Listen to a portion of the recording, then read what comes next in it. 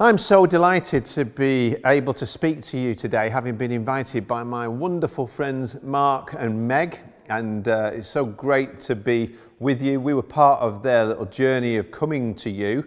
We happened to meet up with them some time ago when they were praying about the possibility of moving, and I know that you'll be so thrilled that they said yes to God and that call upon their lives. And I really want to talk to you today in your What Comes Next series about that idea of what we're called to. And so what comes next is you. It's you stepping into being the person God called you to be, and together collectively to be God's people that He's calling us to be in this time. We're living in these crazy times when everything that we thought was normal has suddenly been shaken up and thrown out. And of course that's affected the church in the same ways it's affected the business world and the world of arts and entertainment and family and education. Everything's been changed. And really, for us as a church, we have to think, what are the changes that have been made, and what needs to stay changed? What is it that the old way that we used to do it wasn't working anyway, and actually now is an opportunity for us to let go of that? And what are the new things that we've done in this season that actually we need to make sure we keep on doing, that we don't just say, oh, that was just to get us through that pandemic time into whatever the new future is, but actually that's something that we've rediscovered is so important for us to not just to do as a church, but to be as a church, to be those kind of people. And how we relate to the world and how we relate to our neighbours, etc. So what is church when we think about church? You remember what was a time when Jesus went to a place called Caesarea Philippi. This would have been like the worst place for young Jewish boys like Jesus' disciples to be taken to. It was like this, the seedy part of the empire, if you like, where there was worship of other gods. There was all kinds of sex gods that were worshipped there. It was a place known for its debauchery. So why would Jesus bring them there, where all this pantheon of the gods that were being worshipped? Jesus said to them, well, who do you say that I am? Who do people say I am, and who do you say that I am? And famously, Peter said to him, I say you are the Christ, the Son of the living God. It's like he had this aha moment. I know who you are.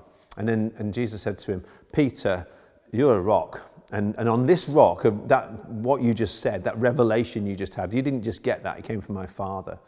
I'm going to build my church on this. I'm going to build my ecclesia on this, is actually what he said. See, later on we took the word and it was retranslated, and there was a bit of German added in there to make this word church. And we took that and made it about buildings that we meet in.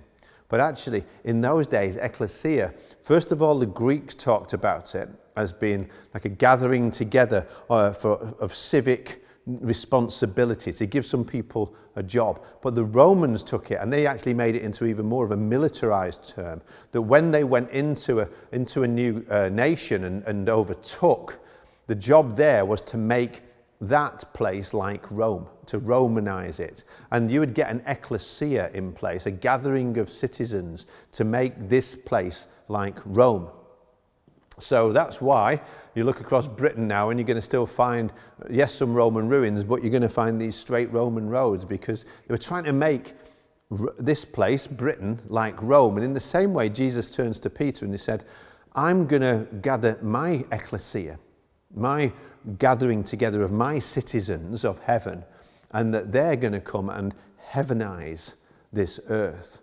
And so he says, on this ecclesia, on this gathering, it says the gates of hell will not be able to prevail against this. It's like the things that are holding people back, the things of darkness, the hellish things in this world that keep people trapped.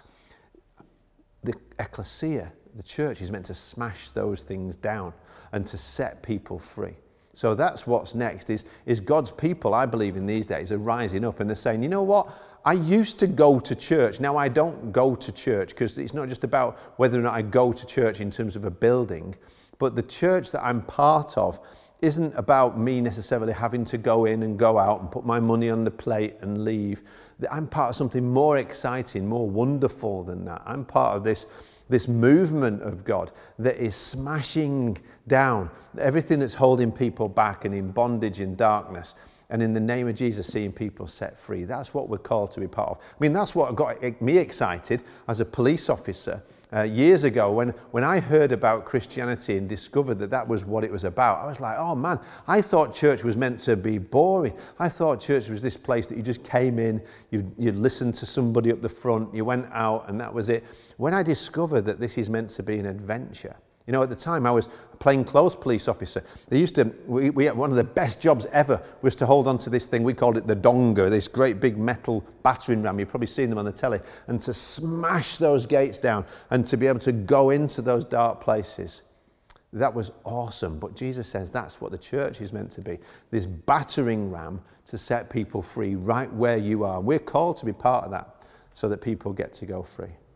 And I think that more than anything in these days, perhaps God has been allowing some things to happen that have been, that in order that we'd think differently, not just about what church is, but what's our part in that. Ephesians chapter 4 describes the body of Christ, of what it looks like God's way.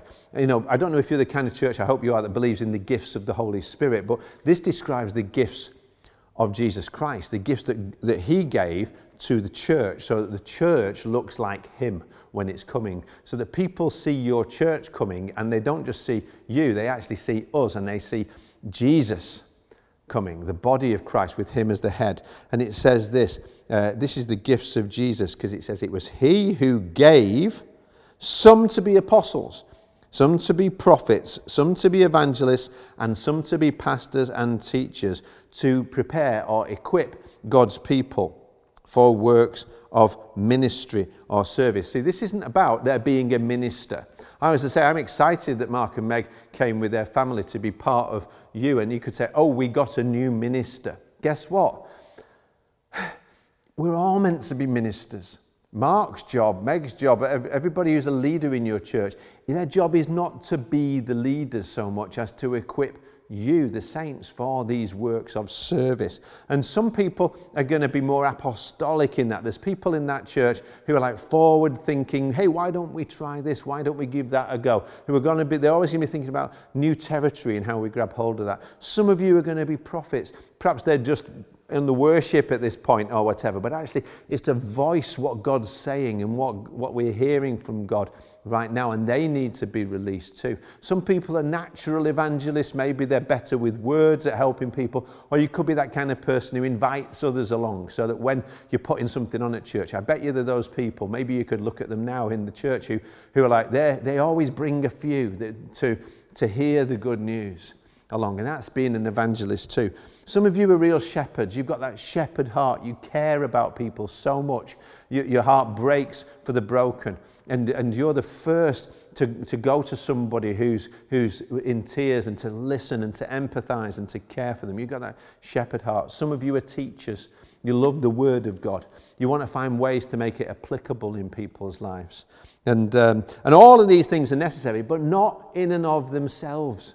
The idea is that everybody tells everybody and equips other people too. So don't just tell me you're a Bible teacher. Who are you teaching to teach the Bible? Don't just tell me you're pastoral. Who are you equipping? Who are you raising up to be able to go and so that they can care for other people too? Every one of these things isn't an end in itself, or God forbid a title. Ooh, look at me.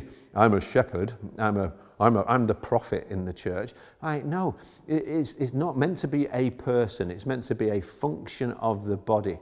And then it goes on and it says, how long will this carry on? It says, until we all reach unity in the faith and in the knowledge of the Son of God and become mature, attaining to the whole measure of the fullness of Christ. We're not there yet, so we've got to keep on growing as this. And then later on it talks about ligaments. You know, there's some people in your church who'll just stick everything together and help it all to function and to work, and that's your purpose. Maybe you're like an administrative serving role in those ways. They're so vital. Thank God for those hidden parts that make such a difference. See, this is what's next for the church. Got a picture of it just recently. We have this in my house, and it's a Christian thing because it's a fish, but actually it's obviously a corkscrew. And to be honest with you, we don't hardly use it anymore. So very rarely now do we get this out and do anything with it. And some people in the church, I think, can feel a bit like that. It's a bit like, well, I'm made for this particular function, but nobody ever asks me. I don't really get used very much. Maybe that's how you feel. And you could think, well, I don't know what my gift is. I believe what's next is a season when God is going to help us to know that your gift is to be part of something bigger, part of the body, and to be able to be useful alongside other people. That's part of this picture of the APES thing, because I've got this as well. I've got this Swiss Army knife, and it's got obviously a sharp little knife and a thing for opening bottles with. It's got something that fishermen use, I think. I don't even know what that's for. It's got a toothpick on it. It's got all these things, and even on there, guess what? There's a corkscrew, and it's part of this bigger picture. And as we belong together, and as we bring our gifts together, the way God made you, the person God made you, as you get connected in together with the others in the church, you're going to find yourself being used by Him more and more in this season. And God's bringing people who've been put on the shelf a little bit, and He's saying, now I want to use you again. And it all starts when we pray this prayer. God, if you can use me, you can use anybody. So please do. It's a dangerous prayer. I guarantee He'll answer it. If you offer yourself back to God today and say, I don't want to just be some separate person on my own. I want to be plugged in. I want to play my part as part of this body. I want to give all of me back to you. He'll say yes to that, and He will use you in extraordinary ways, connected together with others, to be able to make it such a difference in your life and through your life. So why don't you pray with me now? Pray for the grace of God, the empowering presence of the Lord right there with you, wherever you are. Open up your hands, open up your life to Him right now and say, Lord, please use me. If you can use anybody, you can use me. I offer myself back to you. I want to be part of what you're doing in the world right now. The world needs your life and your light and your hope. So I'm offering myself back to you. I'm not much, but with you, there's so much you can do through a willing heart. So I don't feel very able, but I make myself available to you.